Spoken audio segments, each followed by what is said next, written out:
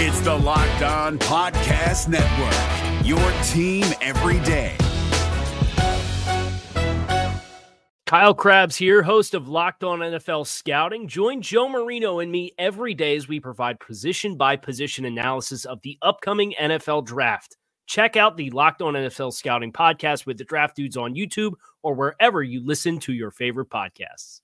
You are listening to NFL Kickoff Live, an hour-long weekly show where Jarvis Davis and Kyle Krabs join me, Tanitra Batiste, to break down this week's action and biggest storylines around the NFL. You can catch us live each week from 2 to 3 p.m. Eastern on your favorite Locked On NFL YouTube page.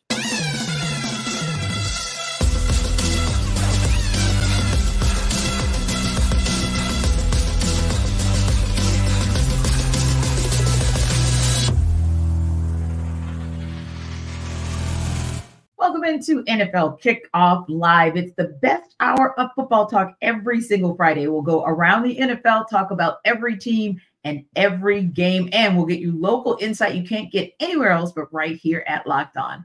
I'm your host, Tanitra Batiste. Alongside me are Jarvis Davis and Kyle Krabs. And, you know, there was a Thursday night football game. At least one team showed up for most of the game. One team showed up for part of the game. But ultimately speaking, the Rams came out on top 30-22 over the Saints.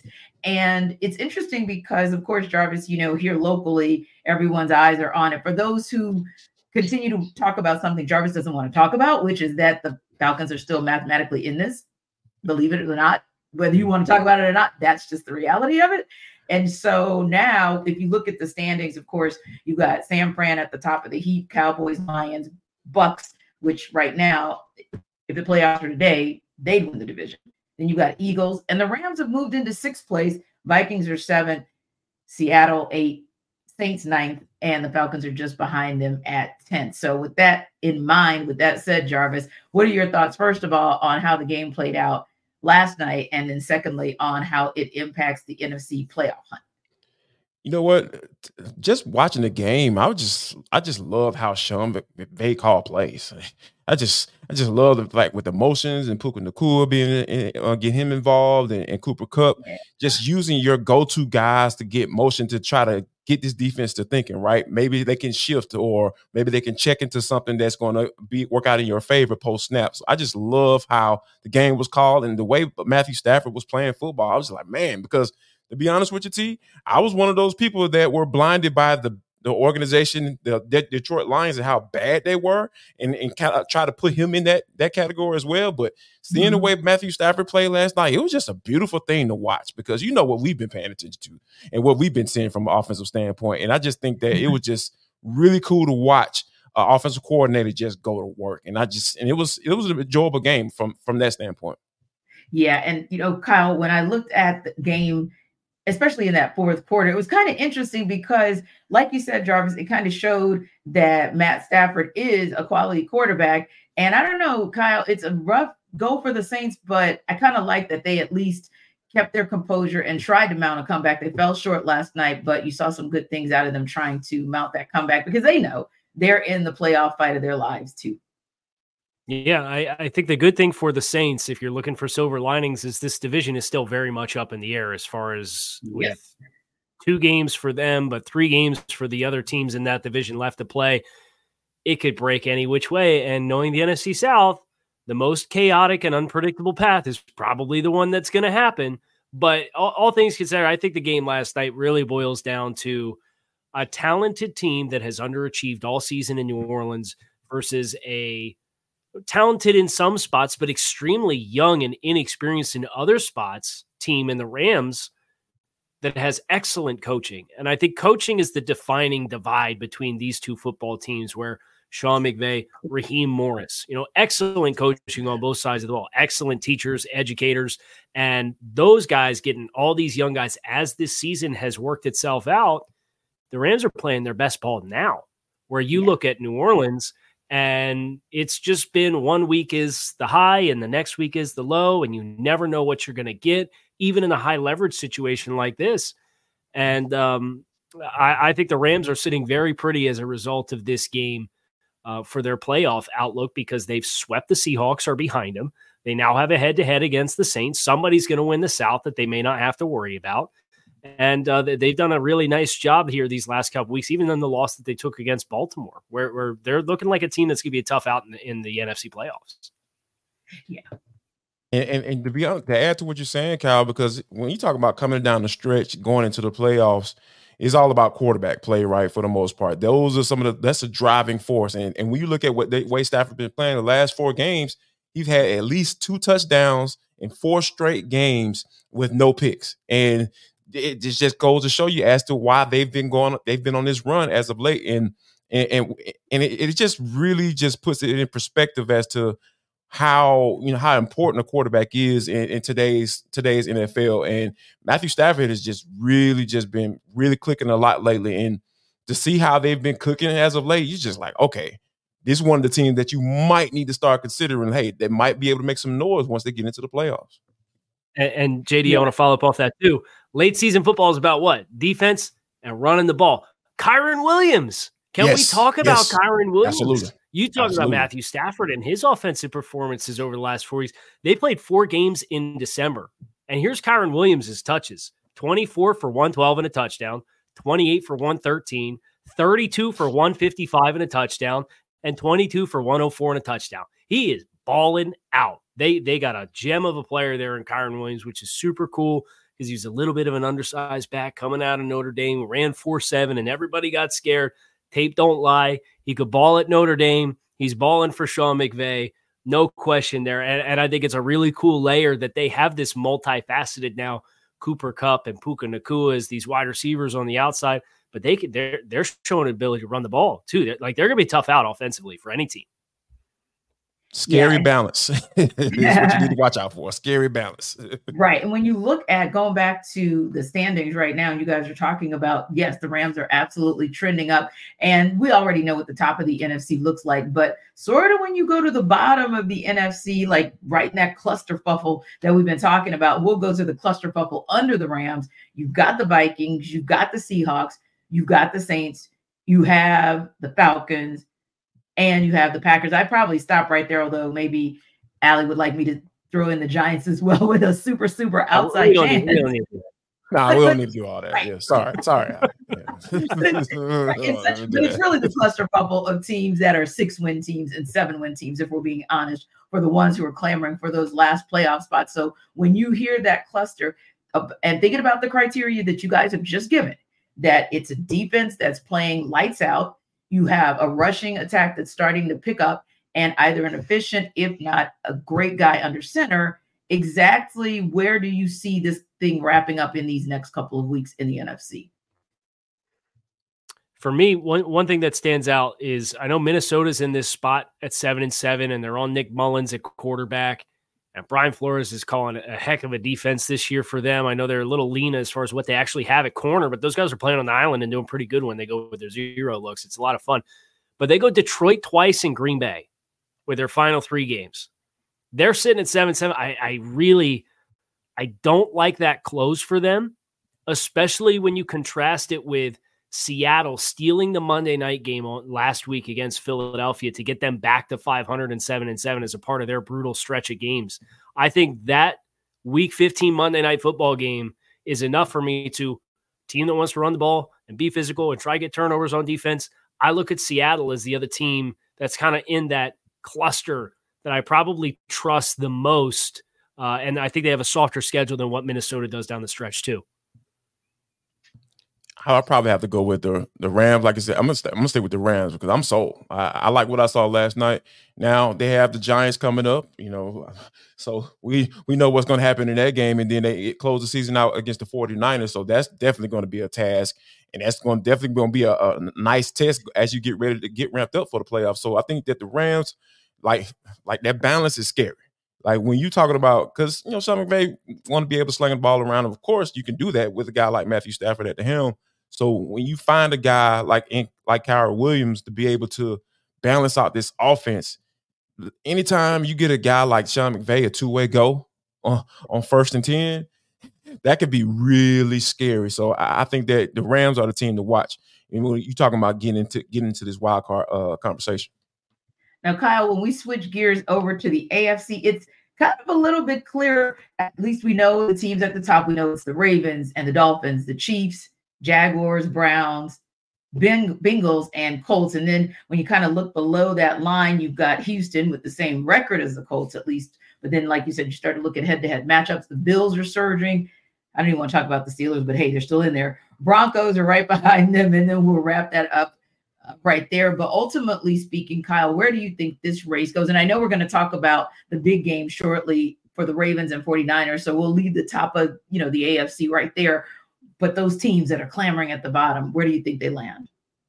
Yeah, I think Buffalo's the team that with their next two games, they got the Chargers tomorrow night, and then they get the Patriots, and the Patriots already beat them once this year. I promise you, they ain't going to let that team beat them twice. I mean, that's as bad of a loss as a team could take this season.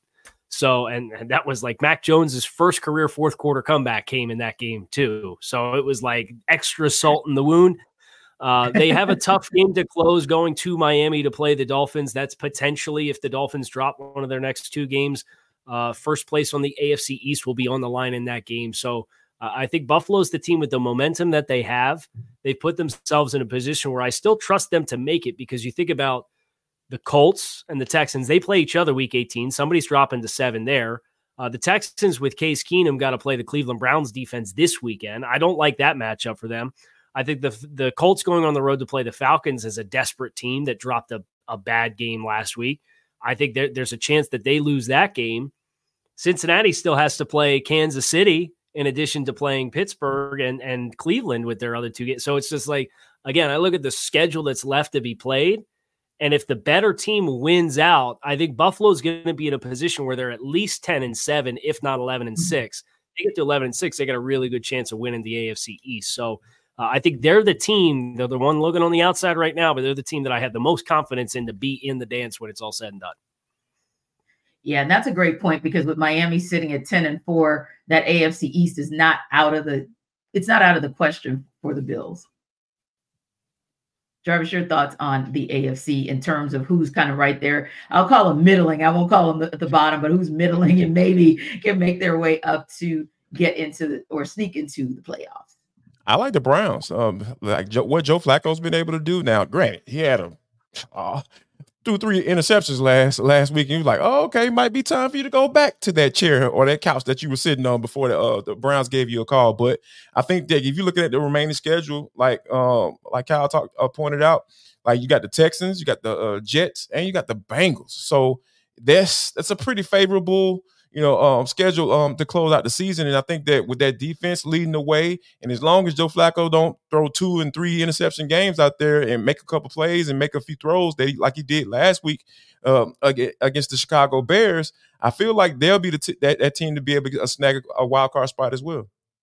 Yeah, and I think it's one of those where we always talk about the good guy and the bad guy. And for the Browns, you want not bad Flacco, because bad Joe Flacco was the first half, but good Joe Flacco showed up in the second half, and that kind of saved things for them. And those are the kinds of situations where you look at that second half and you say, man, KC, those types of moments might even save your season. Yeah, for sure. And for Cleveland specifically, with all of the injuries, not just at quarterback either, but Nick Chubb went down. I think they're on like their 5th offensive tackles playing for them right now. They have just been relentlessly hammered with injuries all season long. And to have a vet who's kind of been there, done that, he's got a little bit of the Jay Cutler gene right now. Like, who cares? I just got here off the couch. I'm going to let it rip. And it brings like a looseness to that moment for Cleveland. And you can tell and you can see it. And I think that one of the underrated storylines of the Joe Flacco Cleveland Browns marriage is that he played with Elijah Moore last year in New York with the Jets. And that chemistry, I think, is kind of one of these underlying little advantages that has helped this thing to work as well as it has. So I'm fascinated by that team. They play excellent team defense. They're one of the best defenses in the league. And Flacco gives them, I think, a little bit of a wide openness to their offense that just kind of adds that little extra layer that they could be a tough out for anybody. And I agree, JD. I think they're certainly in the playoffs at this stage based on who they have left to play. Well, coming up next, we're going to talk about Joe Flacco's old, like back in the day, old team when we talk about the showdown between the Ravens and the 49ers. That's coming up. That's our game of the week. But before we get there, you might want to pay attention to what Jarvis has to say.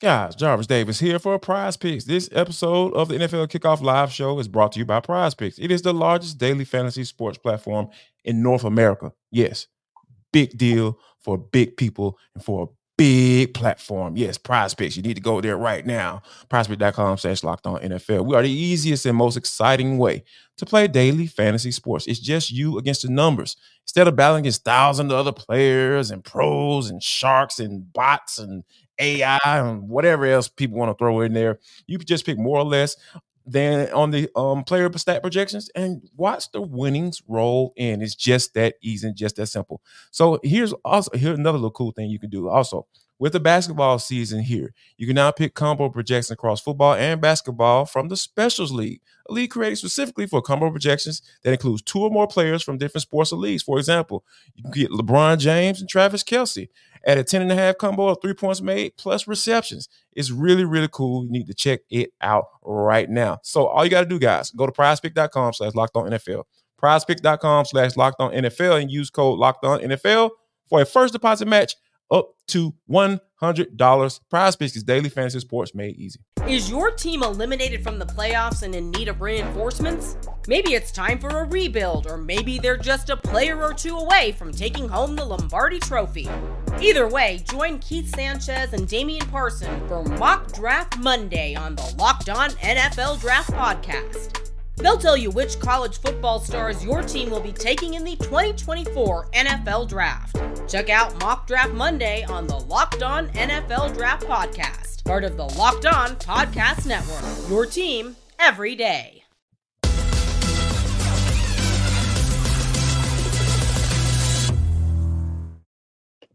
Well, guys, we will have to wait until Monday night for this one. After all the presents have been unwrapped, maybe a little too much eggnog or the brown liquor, but I won't go there. Then we will get the game of the week between the Baltimore Ravens and the San Francisco 49ers. Will this game decide who wins the MVP? Because both Lamar Jackson and Brock Purdy are near the top of the list and in everybody's conversation. Here to break this one down is Locked On Ravens host Kevin Ostreicher. He joins Locked On 49ers host Brian Peacock.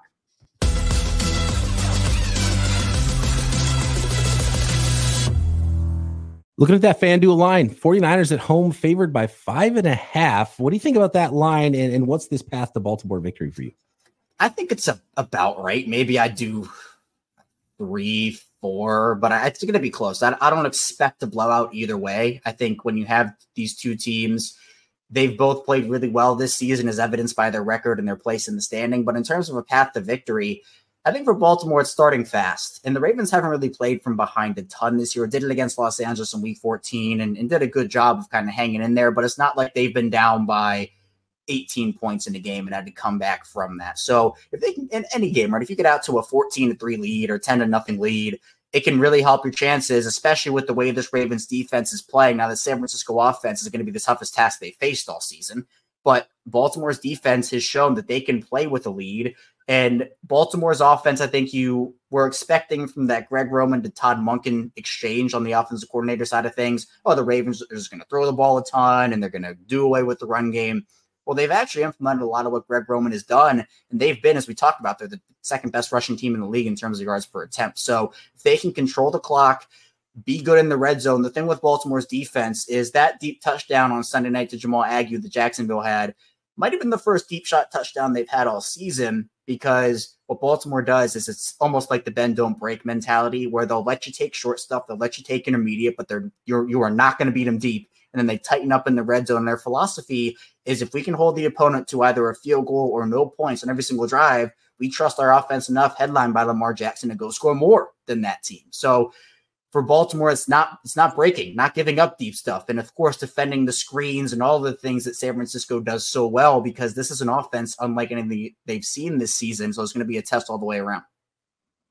These teams are so similar because Croc and I have talked about it all season long. We're doing our keys to victory, and it's like, it's play that bully ball, get out in front, because these teams are, and it's not a bad thing to be a really good front runner. And both of these teams are really good front runners. You get the lead, and then you're a good running team, and then you have your whole playbook at your disposal, right? And that's what makes Kyle Shanahan's teams so tough to defend against. So you don't want to get one dimensional and get down early. I think that one's huge. In this game for me, I've got the 49ers. I'm going to go 6. I'm going to say they cover it by a half a point. I'm going to go 30-24 in this one. And if it does come down to field goal kicking, though, obviously the Baltimore Ravens have the advantage over most teams there. And that would be interesting to see the rookie come up. The rookie missed a game-winning kick earlier this year against the Cleveland Browns, and the 49ers lost that game. It was their first loss of the season after Brock Purdy actually led a potential game-winning drive, but they missed the kick to go win it. We'll see if the young man, if it is one of those close games in prime time, is up to the challenge there. So that'll be interesting. But these teams are so similar, and I can't wait to see how this plays out. And yeah, look, 1 seed might not exactly be at stake in this game, but MVP might actually be at stake here. So it's a fun one. I can't wait for it, man.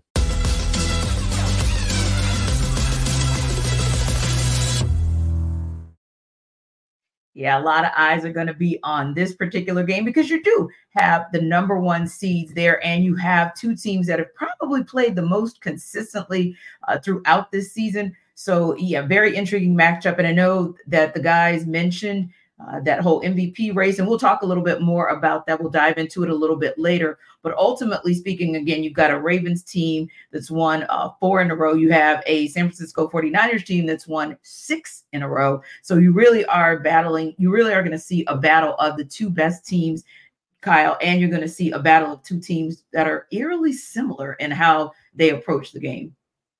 Yeah, I think the speed on defense for San Francisco gives them a really good chance to kind of contain some of the explosiveness of the Baltimore offense, be it Lamar Jackson, be it Zay Flowers, be it whoever's back there in the backfield at any given point in time. Obviously, they just endured a big-time loss in their offensive backfield in this past game with Keaton Mitchell going down with a knee injury, which is a big loss for them. I think he could have been a guy that would have really had a nice extra dimension for Baltimore down the stretch. And instead, this San Francisco defense is just so tough, and their linebackers with Warner as instinctual as he is, and Greenlaw with how explosive they are on the second level, it really gives them a unique advantage when they play team defense to have so much speed on the second level. They got pass rushers they can get after it. They got guys they can win in the trenches. I don't think Baltimore's really going to be able to bully them. So as I look at this game, I look at the San Francisco defense, all the eyes on the offensives and the quarterbacks and all the yards and all the points. I think the defenses are going to tell the tale of this, and I really like what San Francisco is going to bring to the table. Yeah, this is so interesting. I feel like when they talk about how I love how the guys talk about how these teams are so similar, because like when you just named off Greenlaw and Fred Warner, the immediately came to mind Patrick Queen and Roquan Smith popped in my head. I was like, oh my God, these dudes, this is crazy how these teams are built. So I think the defense is definitely going to be the catalyst for who wins this game. And I think that this is a type of game that you're going to really understand what it means to have guys on that second level of the defense out there making plays for you, commanding the defense and being able to respond to what they are seeing out there on the field, because the adjustments are going to be made. We understand that. We know what Kyle Shanahan brings to the table. We know what Todd Monken brings to the table. This dude is calling plays himself, to talking his way, or calling plays to the point that he's probably going to be in conversation for a head coaching job, at least. And he has his quarterback in those MVP conversations that we're going to talk about a little bit later on. But I just feel like this is the type of game where that's going to be who we're talking about after the game. I know Lamar and Purdy, I understand that matchup, but I love this matchup of these defenses and how they're going to respond to these offenses, because I think that's going to be the key to who actually win this game. Yeah, you think about that chess match that can go back and forth between Shanahan and Harbaugh, and you love to see it. And so I'm thinking, like, Brian was mentioning how his prediction was 30-24, right? Predicting a very, very close game. But I'm thinking, Kyle, is this one of those games where one of these teams surges ahead, the other kind of comes back, and then, whoever has the ball last wins? Like, what kind of battle do you kind of see in this game? And maybe give me an X factor other than, because we already know, like you guys said, we already know who the keys are to this game on defense and offense, but give me an X factor for whichever team you think is going to win the game. Yeah, I think Baltimore's X factor is probably Kyle Hamilton, just with all the different places that he can line up and play. You know, JD talked about the speed on the second level with Roquan Smith and Patrick Queen. And if anybody's going to match linebackers with San Francisco, it can be Baltimore. But that nickel player being Hamilton, who can play high, he can play in the slot, he can play on the second level, he can play on the edge. When you play a team like San Francisco and they like to go heavy, they'll go 21 personnel, they'll go 12 personnel. They'll put tight ends out on the field, they'll put a fullback out on the field, they'll put multiple backs out on the field.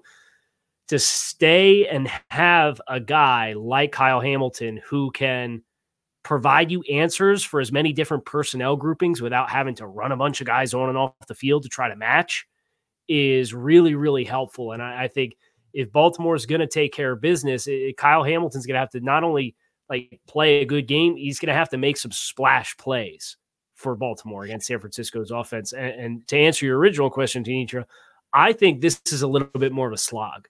I don't think this is a wide open game. I think this is a close to the vest. I think this is 20-17, 24-20 type of game. I'd be surprised if somebody hit 30 on Monday night. I was thinking the same thing. I thought that the 30-24 was kind of a little bit like pie in the sky because, in my mind, and I don't know which way it goes, but that 24-20 just keeps ringing in my head that somebody in the end is going to make that play. And, the other team is simply not. And it's going to be one of those inside the 2 minutes. Somebody has an opportunity to win the game, but somebody else is going to have the opportunity to keep it close or close it out. So, okay, to be fair, Kyle, since we gave one team the opportunity for you to give the X factor, we'll take the other X factor from the other team as well. Well, I would have to go with George Kittle. I think Kittle is a guy that you have to take a look at and say, okay, this is one of those games where, because, Kittle can be up and down, because I know this for a fact because I have him on my fantasy football team and I've had to bench him from time, so I'm just like, all right, I'm starting Sam Laporta. That's what I'm going with, with this whole situation. So I think, but this is the type of game that when you have so much attention being paid to, a guy like Deebo Samuel, and what they're trying to do in the run game standpoint, you're going to get all these motions and different looks on pre-snap from Kyle Shanahan's offense. I just really feel like this is the type of game where, hey, let me go find this tight end. Let me get this guy involved because I know there's some game-breaking opportunities that he's going to have with all the attention being paid to every other aspect of this offense. So I feel like this can be a game that George Kittle can definitely be a big X factor for the San Francisco 49ers to get this win. KC, what's that one weakness that nobody maybe talks about, like a sneaky weakness of the 49ers that the Ravens can take advantage of? And I know they don't really have a lot of weaknesses, so that one kind of makes you think. The health of Trent Williams. I think the offensive line is so different when Trent's not on for them. So, yes. And not that you're going into a game trying to hurt Trent Williams or anything like that, but like if you had to ask me how this game plan could completely go sideways very quickly, it's if Trent Williams were to hypothetically get banged up and to miss time. I feel like you really have to scramble against a Baltimore defense that has Jadeveon Clowney playing the best football that he's played in a really long time. They got Justin Madubuike with 12 sacks this year, who's playing absolutely lights out. It's been really impressive to see the leap that he's made. So maybe not something that Baltimore could directly exploit, but something that, the 3 games that they lost, he went out there for them, and it showed in a big way. I think they're a totally different team. If you had to list a non-skill player and with the best case to be made for MVP, Trent Williams probably that dude because of just how different that offensive line and that offense looked without him on the field. Indeed. And what about the Ravens, Jarvis? Kind of what's that sneaky weakness of theirs? Or if some player or something goes wrong, where can the 49ers maybe, and I'll use exploit loosely, but where can the 49ers kind of take advantage of that?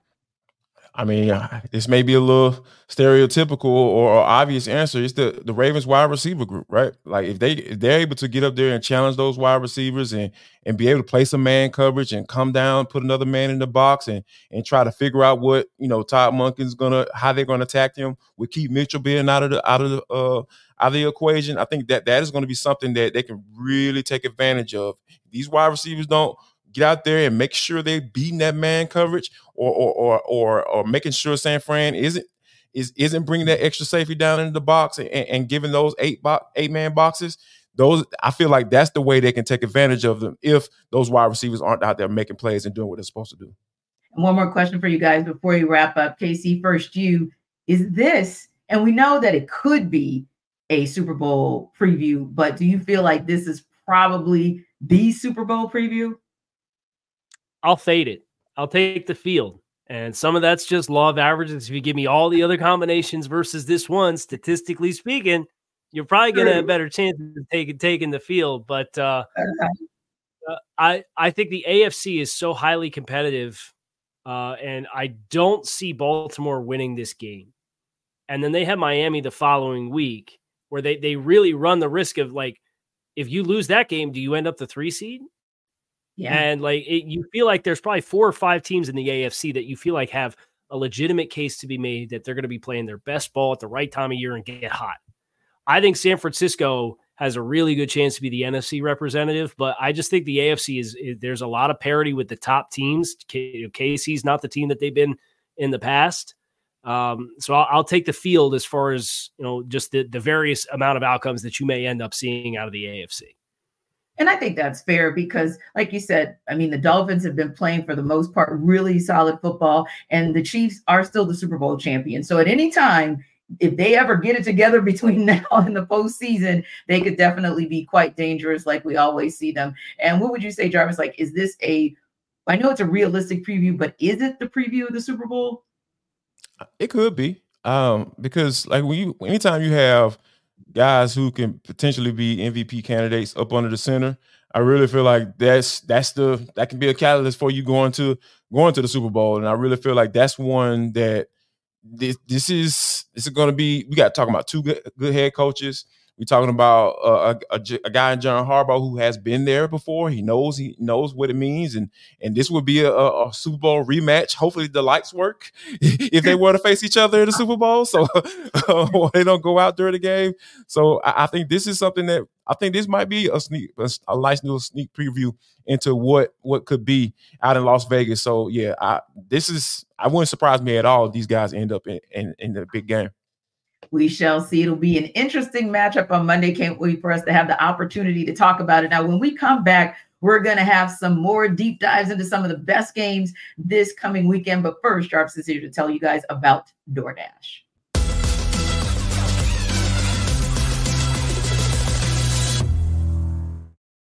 Man, hey, Jarvis Davis here for DoorDash. This episode of NFL Kickoff Live Show is brought to you by DoorDash. If you've been sitting here watching us, or if you've been sitting at home on a good Sunday and your stomach just start to rumble and it just rumble in the jungle, it's like, rah, rah, rah, rah, rah. You know what you need to do? You need to go to DoorDash because you get up to 50% off a $10 value when you spend $15 or more on your first order. All you got to do is just download the app and enter code LOCK23 because they have so many options right there for you. I'm talking about pizza, wings, sodas, burgers, buns, whatever you need, they have it right there for you. You can even, get some chips, some dips, some nachos. You're trying to get ready for the Super Bowl like we were just talking about. All you got to do is just go to DoorDash and they will get that thing right to your house. Get some groceries too. Because I know I just ordered some groceries the other night on using DoorDash because I didn't feel like going anywhere. So you can do the same thing. So all you got to do, guys, take advantage of this amazing offer that's 50% off up to $10 value when you spend $15 or more on your first order when you download the DoorDash app and enter code LOCK23. That's code LOCK23, subject to change, terms apply. Is your team eliminated from the playoffs and in need of reinforcements? Maybe it's time for a rebuild, or maybe they're just a player or 2 away from taking home the Lombardi Trophy. Either way, join Keith Sanchez and Damian Parson for Mock Draft Monday on the Locked On NFL Draft Podcast. They'll tell you which college football stars your team will be taking in the 2024 NFL Draft. Check out Mock Draft Monday on the Locked On NFL Draft Podcast, part of the Locked On Podcast Network, your team every day.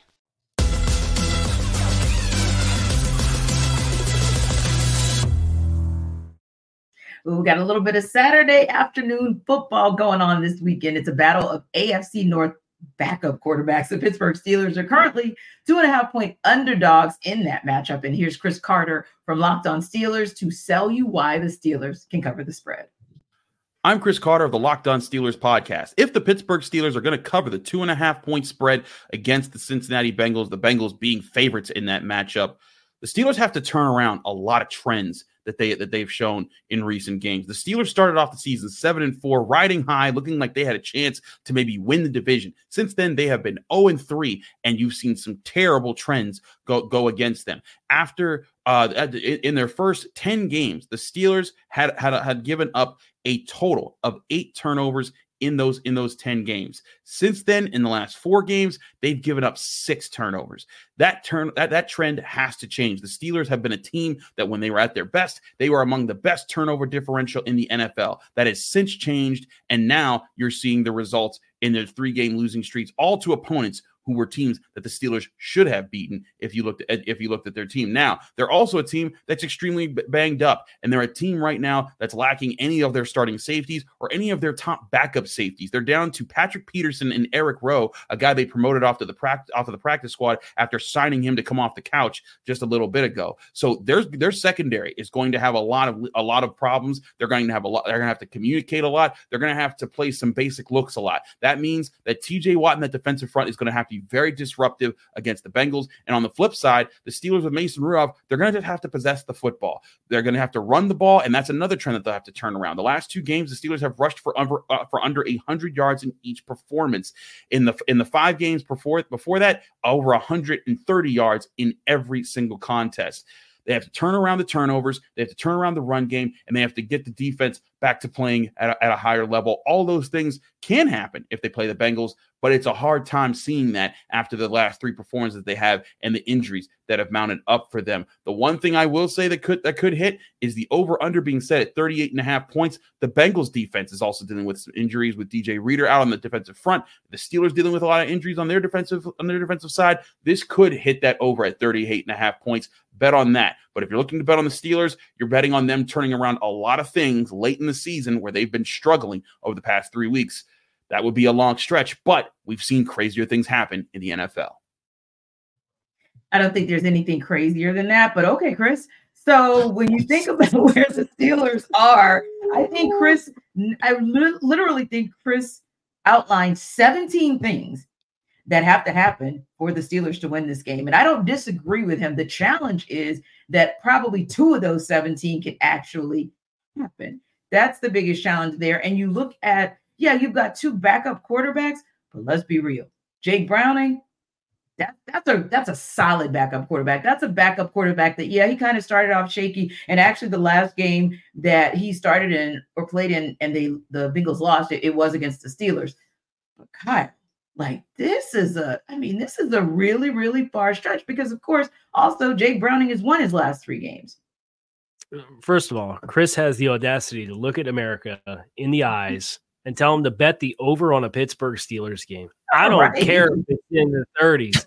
Pittsburgh scored 13, 18, 10, 16, 10. That's the last 5 games of offense for Pittsburgh. I don't think so. I'm taking the under on 36 or 38, whatever it is.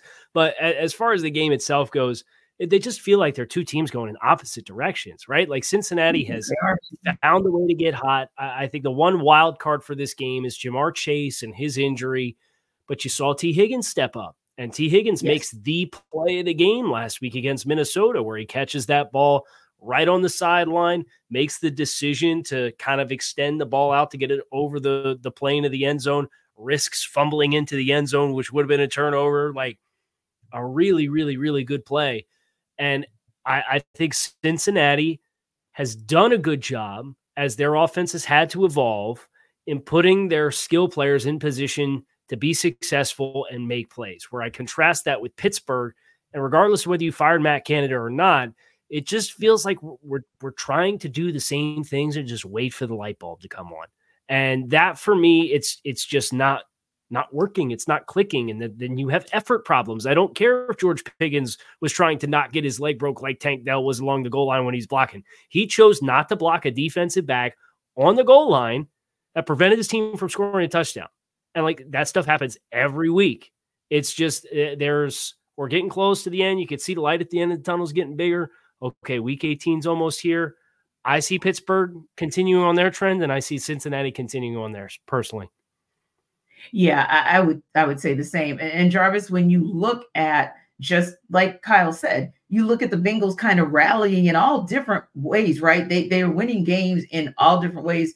Pittsburgh's kind of losing games the same way. They're losing games the same way as they did before Matt Canada's departure. You look at what happened just last week, and it's like, okay, if Mason Rudolph is supposed to be the answer, if Kenny Pickett, in the absence of Kenny Pickett, and God forbid it's Mitchell Trubisky, but I mean, that alone is kind of scary in terms of what the Steelers can do, not just this week, but really for the rest of the season. And what's even more scary, T, last week, Mason Rudolph threw his first pass in the NFL since 2021 against the Kansas City Chiefs. Yes. Dude wasn't even in the league last year. So, right. Yeah, this is like, I know there would have been 58 different starting quarterbacks in the season, working on 59 more than likely if Zach Wilson decides to if Zach Wilson doesn't play. It's just not a good look. And when you have, Mike Tomlin and the rumors of people talking about they might part ways, or he might be time for him to move on, and all this stuff. It's just, and George Pickens talking about he doesn't want to block. I've never heard of anybody saying something like this out loud.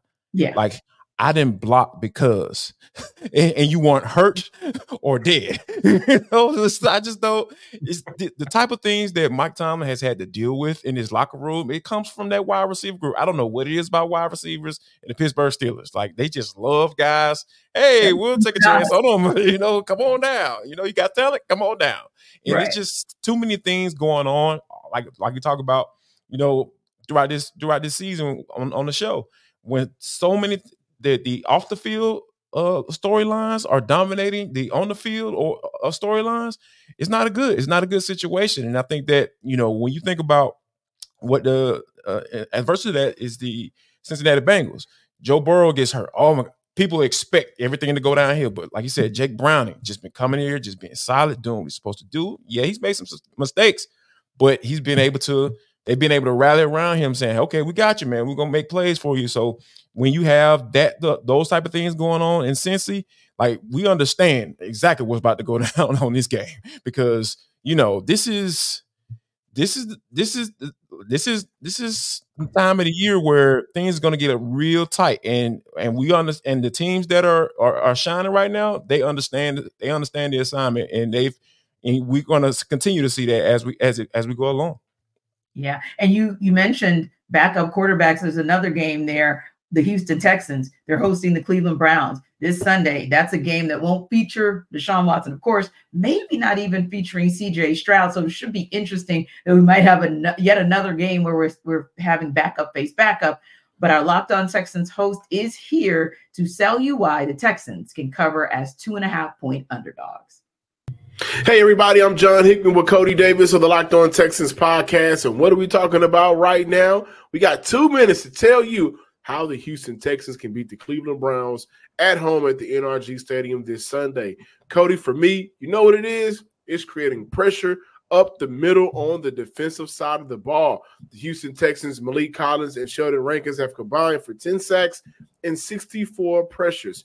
The guards for the Cleveland Browns, they've allowed 10 sacks on the year, nearly 50 pressures and 40 hurries. I think for Houston, they're going to call upon Malik Collins and Sheldon Rankins, Khalil Davis, and newly signed defensive tackle Tyler Tart, who was signed and claimed from the Tennessee Titans. They're going to call upon those 4 guys to really start the engine in creating pressure, getting after Joe Flacco, who, by the way, with 2.5 seconds or less, he will throw an interception with 4 on the year with 2.5 seconds left, just becoming the Brown starter. And he's not a mobile quarterback. You'll be able to get after him and get him on the ground. So I think it's going to start up front, in the middle, and the rest of that prosperity will be spread amongst the rest of the defense. Also, Christian Harris, it is his job to stop David Njoku. Well, everything that you just said, it all comes down for one word for me, and that's consistency. Because everything that you say is the same thing that we said about how they can beat the Atlanta Falcons, how they could beat the Carolina Panthers, and how they can beat the New York Jets. And at the end of the day, the Houston Texans did lose all 3 of those games. So hopefully they can replicate the same success that they had against the Tennessee Titans on the defensive side of the ball. Thank you guys for checking this out. Be sure to subscribe, like, and comment to the Locked On Texans podcast on YouTube or wherever you get your podcasts. See you Sunday. Well, guys, this is another interesting one. Just kind of looking at the reports coming out of Houston. CJ Stroud did not practice today. He is still in the concussion protocol, so he's not likely to go on Saturday. So this game is going to be won by some backup. And it's kind of names we're familiar with, right? Case Keenum, Joe Flacco. One of those guys is going to have to turn back the clock, the hands of time for Sunday, and get a win out of this game. Who's it going to be, guys? Wow, I would have to say it probably would end up being the Browns because I trust their defense a little bit more. Okay. Well, a lot more than the Texas defense because I feel like Joe, if he can not turn the ball over like he did last week, I against the Bears, I really feel like this can be a game where just go out there and just make the play. Don't try to force it because when you're going up against a team like the Texans, like John mentioned, or Cody mentioned, these guys lost to the Falcons, and you know that what they bring to the table, the inconsistency that team brings to the table. So all those things kind of boil down to who can make the least amount of mistakes. And I think that could definitely be the Browns, given how they've been playing on the defense side of the football overall. Indeed. And Kyle, when you look at this matchup, how do you see it? Do you see it as one where the Texans can cover the 2.5-point underdogs? It's such a small line. It's such a small line that I think probably not. I agree with JD as far as like Cleveland's outlook for the game. Because it's not just CJ Stroud, right? Like Nico Collins has missed the last few weeks. I know he sounds optimistic like he's going to play this week, but nevertheless, it's Tank Dell's down and Nico Collins has missed time, and now he's coming back and Case Keenum's throwing the football. So there's just a lot in flux, and I think if you're going to have success against that Cleveland defense, you have to be well-rounded to do it. And I'm just not sure they have enough in the tank. And look, I have a really hard time shaking the loss that they took to the Jets 2 weeks ago too, where that was a team that showed a lot of youth and inexperience in that moment, I thought. And now you are in the midst of a divisional race. You have a lot of injuries impacting major elements. You got a team in Cleveland that I think has a little bit more in the way of experience. That defense has been together longer. Joe Flacco at quarterback, obviously Case Keenum is an experienced player too, but it just feels like that Cleveland has a reason to play looser, where Houston, I worry about that element too, where they got to about halftime of that Jets game and they just looked like they wanted to go home. And something like that, they got a reprieve because of the way the division has broke for them, but I have a hard time shaking that, and I'll be very impressed if they're able to come out and not only cover the spread, but win the game. Indeed. Now we got 2 top-tier teams facing off Sunday afternoon. It's the Cowboys and the Dolphins. The Cowboys are 1.5-point underdogs in that game. Here's Marcus Mosher to tell you why the Cowboys can cover that spread. The Dallas Cowboys are 1-point underdogs against the Miami Dolphins heading into Week 16. I am Marcus Mosher from Locked On Cowboys to break down how the Cowboys can win this huge NFC-AFC battle. The Cowboys last week only scored 3 points in the first half against the Buffalo Bills. If they're going to want to upset the Dolphins here, they're going to have to get off to a quicker start. This is something that Mike McCarthy and Dak Prescott have been really good at doing on that side of the ball for most of the year. They've gone right down, scored touchdowns on their opening drives several times this season, but they haven't had the same type of success on the road. Expect that to change in Week 16. I fully expect the Cowboys to be much more aggressive on 3rd and 4th down. They're going to want to get points on the board early in this game to help their run defense out. They just allowed over 250 yards on the ground to the Bills last week. The Dolphins have an excellent rushing attack. They already have 27 rushing touchdowns from their 2 running backs. The best way to take them out of the run game is by forcing them to pass the ball and to get into a negative game script. The Cowboys are unbelievable when they know that teams aren't going to run the ball and they can only throw the ball. So expect the Cowboys to do everything in their power to try to get an early lead in this game. I expect them to run blitz early, but look for the offense to be the ones that's the more aggressive unit, especially earlier in this game. If that doesn't pay off, the Cowboys could be in a little bit of trouble in Miami. Should be a fantastic game. Can't wait to see it. Two of the highest scoring offenses in the league on Christmas Eve. Should be amazing. I am Marcus Mosher from Locked On Cowboys. All right, Kyle. We know what happened against Buffalo. And we know that the Cowboys aren't going to stink it up 2 weeks in a row. But can they reset enough to take on this AFC East team and the Dolphins and get a win? Well, I think the thing to watch here is the Tyron Smith injury, which kind of came out of nowhere this week. He has not practiced at all this week. And I know Mike McCarthy went on the radio down there today and said that Zach Martin, who was their all-pro left or right guard, who was injured and left with a deep thigh bruise against the Bills, was closer to playing this week than Tyron Smith was.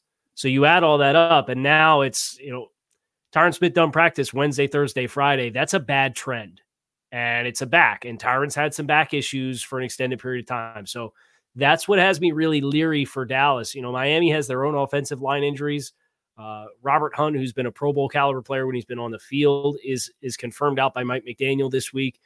Right tackle Austin Jackson is questionable. He left the game last week against the Jets with an oblique injury. I will say that Kendall Lamb, their swing tackle, has performed very admirably. He's played an extensive amount, stepping in for Teron Armstead on the left side. He played well against the Jets when he had to play on the right side. So these trenches and the injuries, I think, really shape and change the perspective of this game. The other one that stands out to me was an injury that the Cowboys did not have at their disposal last week as well, which was John Hankins, their nose tackle. So they're missing like 4 linebackers off the depth chart with injuries right now. They got a safety playing one of their starting linebacker spots, and now you don't have your nose tackle. So you can run blitz, but Tua Tagovailoa is one of the more proficient quarterbacks in the NFL against the blitz, just because if you're taking bodies out of coverage to try to pressure, it gives them more space to operate and more space to work. So I'm worried about Dallas's perspective with the injuries that they have to take advantage of where Miami has traditionally been weak, even though Miami has injuries of their own. I like Miami in this game, but when I did the crossover with Marcus yesterday, I picked them to win by 1 point. So technically Dallas would be covering in that spot. So I guess they can have their cake and eat it too. Indeed. So Jarvis, did you cover the spread? Wow. I don't think so, because I don't trust this team on the road. They're a below average team on the road. They're undefeated at home. If they were playing this one in Dallas, I feel like they'll wholeheartedly cover. But this is a different team when they're going on the road. And I think that, when you talk about what Tyron Smith brings to the table with his injury, and Zach Martin potentially is going to play, but I think that, that says something about this whole running game. I understand what Dak Prescott has been able to do, but I will continue to pound this home. No pun intended. Like, you have to be able to run the football. You have to have some balance when you're out on the road, because trying to sling it all around the yard, because that's what when you're doing those type of things, that involves communication between your guys on the outside, right? And if you can't get that check, or if you see something and he can't communicate that because it's so loud and because it's so much going on when you're traveling on the road, like there one little thing can mess that up.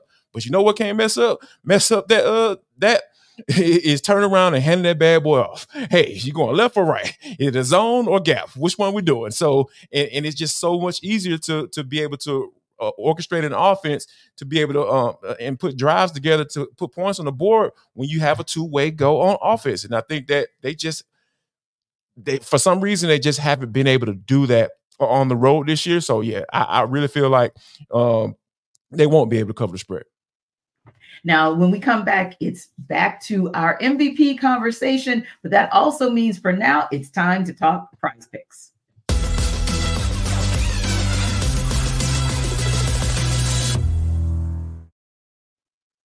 Jarvis Davis here for Prize Picks. This episode of the NFL Kickoff Live Show is brought to you by Prize Picks. It is the largest daily fantasy sports platform in North America. Yeah, we're kind of a big deal over here. It is the easiest and most exciting way to play daily fantasy sports. Instead of going up against the sharks and pros and guys like Kyle Krabs who know everything about NFL football, all you're doing is just picking against the spread, more or less, on the stat projections, and watch the winnings roll in. I'm telling you, there's another little cool feature that we have over here. Is the basketball season. We know it's pumping, guys. We're about a fourth of the way through the season already. Wow, time flies. You can now pick combo projections across football and basketball from the Specials League, a league created specifically for combo projections that includes two or more players from different sports or leagues. For example, you can get LeBron James plus Travis Kelce at a 10.5 combo of 3 points made plus reception. So, guys, I'm telling you, all you got to do is go to prizepicks.com/LockedOnNFL, prizepicks.com/LockedOnNFL, and use code LockedOnNFL for a first deposit match up to $100. Prize Picks is daily fantasy sports made easy. Is your team eliminated from the playoffs and in need of reinforcements? Maybe it's time for a rebuild, or maybe they're just a player or two away from taking home the Lombardi Trophy. Either way, join Keith Sanchez and Damian Parson for Mock Draft Monday on the Locked On NFL Draft Podcast. They'll tell you which college football stars your team will be taking in the 2024 NFL Draft. Check out Mock Draft Monday on the Locked On NFL Draft Podcast, part of the Locked On Podcast Network, your team every day.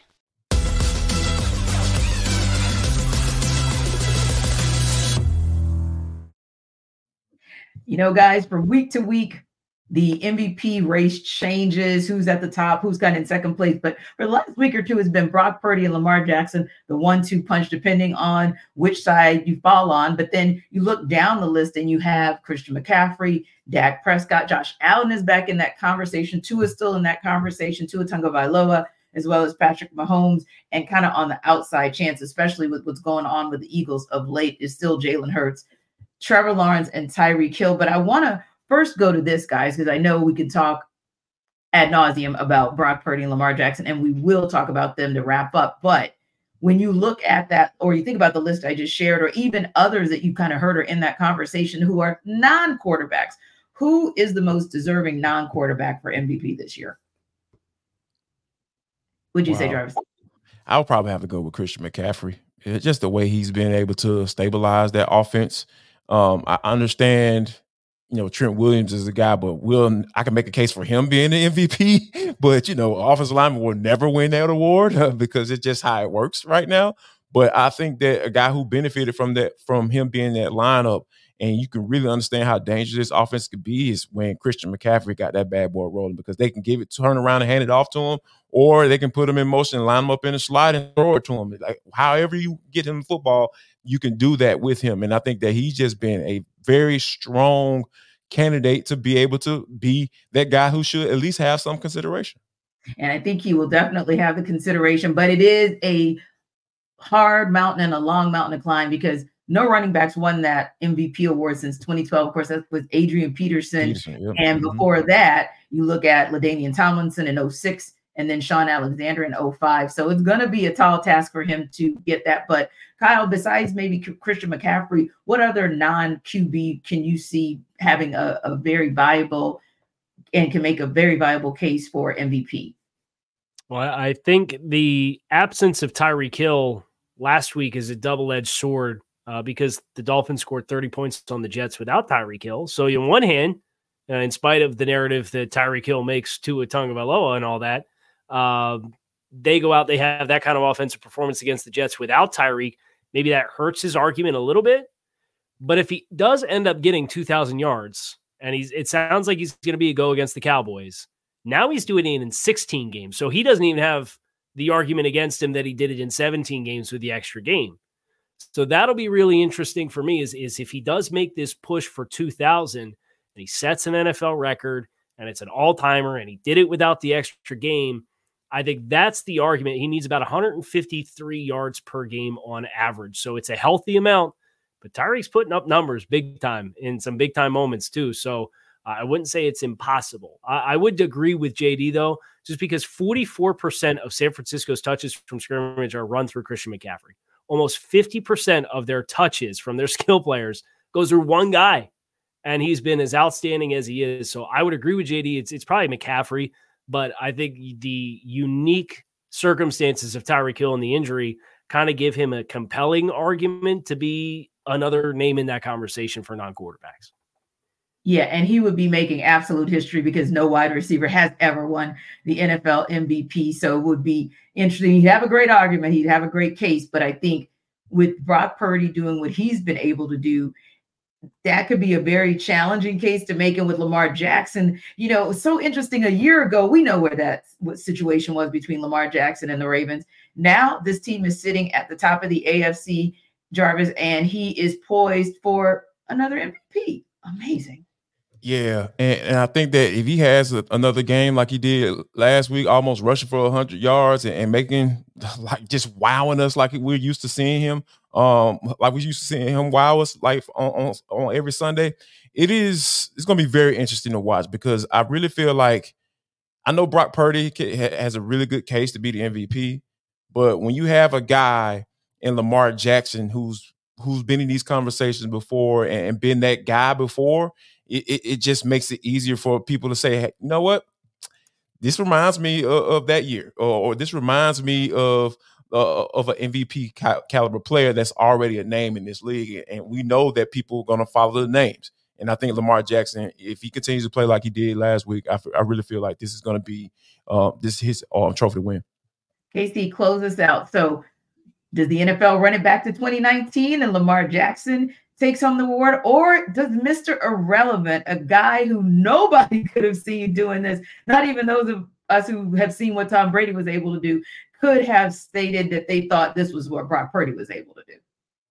Yeah, I think Baltimore's going to have to finish strong. We've talked about their strength of schedule to close, and I think if they drop games, if they drop two of the last three games, I think there's a very realistic chance that hurts. Case in point, look at what Dak Prescott's MVP odds did after the loss against Buffalo. And granted, he looked horrible in the game, right? Like Buffalo had him, didn't know his from a hole in the ground for the majority of that football game until the last drive of the game just to get down there and get in the end zone. But that would be my concern for Baltimore is if they fade down the stretch, is they got a couple tough games to close. I think that would really hurt his case. And I think that starts, I don't think they win on Monday night against San Francisco. So I think your only worry is does Brock Purdy and Christian McCaffrey split votes amongst voters as far as the perception of San Francisco, in which case you may see a team say the Bills run the table and they win the East and Josh Allen is Superman back there. And I know he threw 15 passes against Dallas, but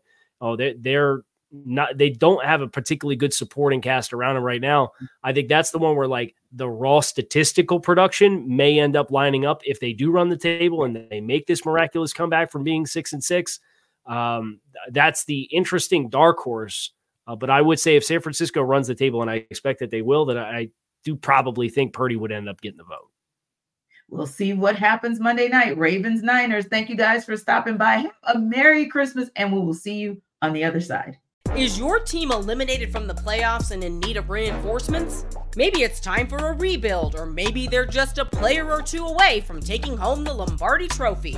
Either way, join Keith Sanchez and Damian Parson for Mock Draft Monday on the Locked On NFL Draft Podcast. They'll tell you which college football stars your team will be taking in the 2024 NFL Draft.